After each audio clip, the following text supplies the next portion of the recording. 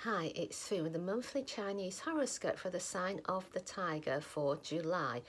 This month, you want to make your inspiring ideas work.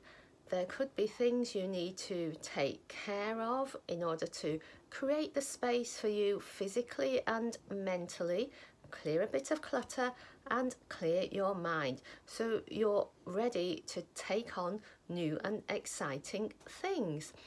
When you consider what you want and how you're going to get it, you might also consider if there are changes you need to make to your daily routine. So think ahead, but also think about dealing with the here and now. So have a great month ahead. If you're enjoying our horoscopes, consider subscribing and sharing with your friends. Thank you for tuning in to Feng Shui Foon.